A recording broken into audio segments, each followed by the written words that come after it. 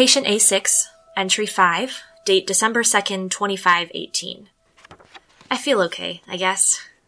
Hospital beds, hover off the ground in this century, which is a little unnecessary, but really cool.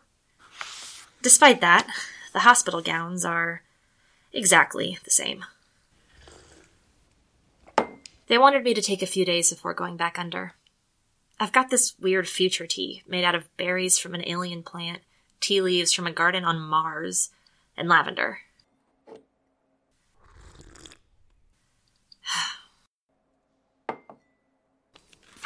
200 years ago, a man named Daniel brought me a journal written by a man named Matthew.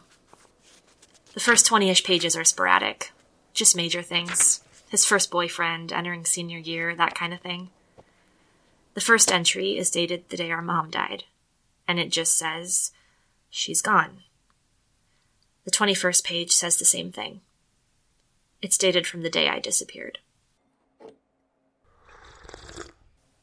I think I'm ready to keep going.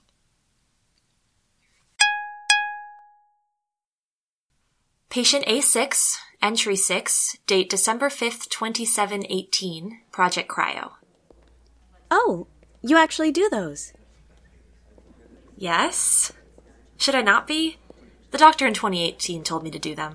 No, it's great. I just heard Dr. Pham say earlier that a bunch of the patients didn't bother. I'm sure she'll be pleasantly surprised. Should I introduce myself? Is it catching me? If you want to, yeah.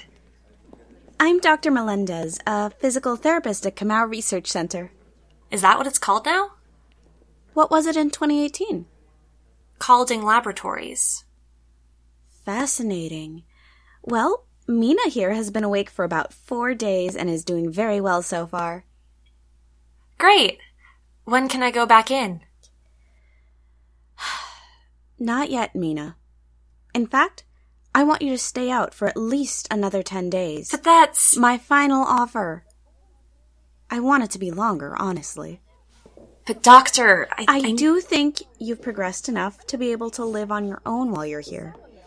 We have a small apartment ready for you with all of your things, plus some modern amenities inside. A modern... what did you call them back then? Cell phones?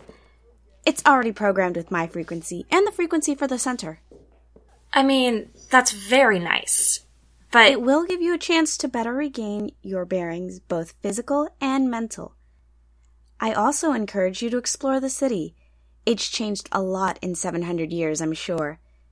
The center has already taken care of the paperwork necessary to get you set with universal basic income from the government, plus a bonus from the center for the work you've done. Take some time to enjoy yourself, Mina. It won't kill you to have fun for a few days. Fine. Does coffee still exist? Yeah. I know a good place. I can give you directions if you want. Can you just show me? I'd really like that.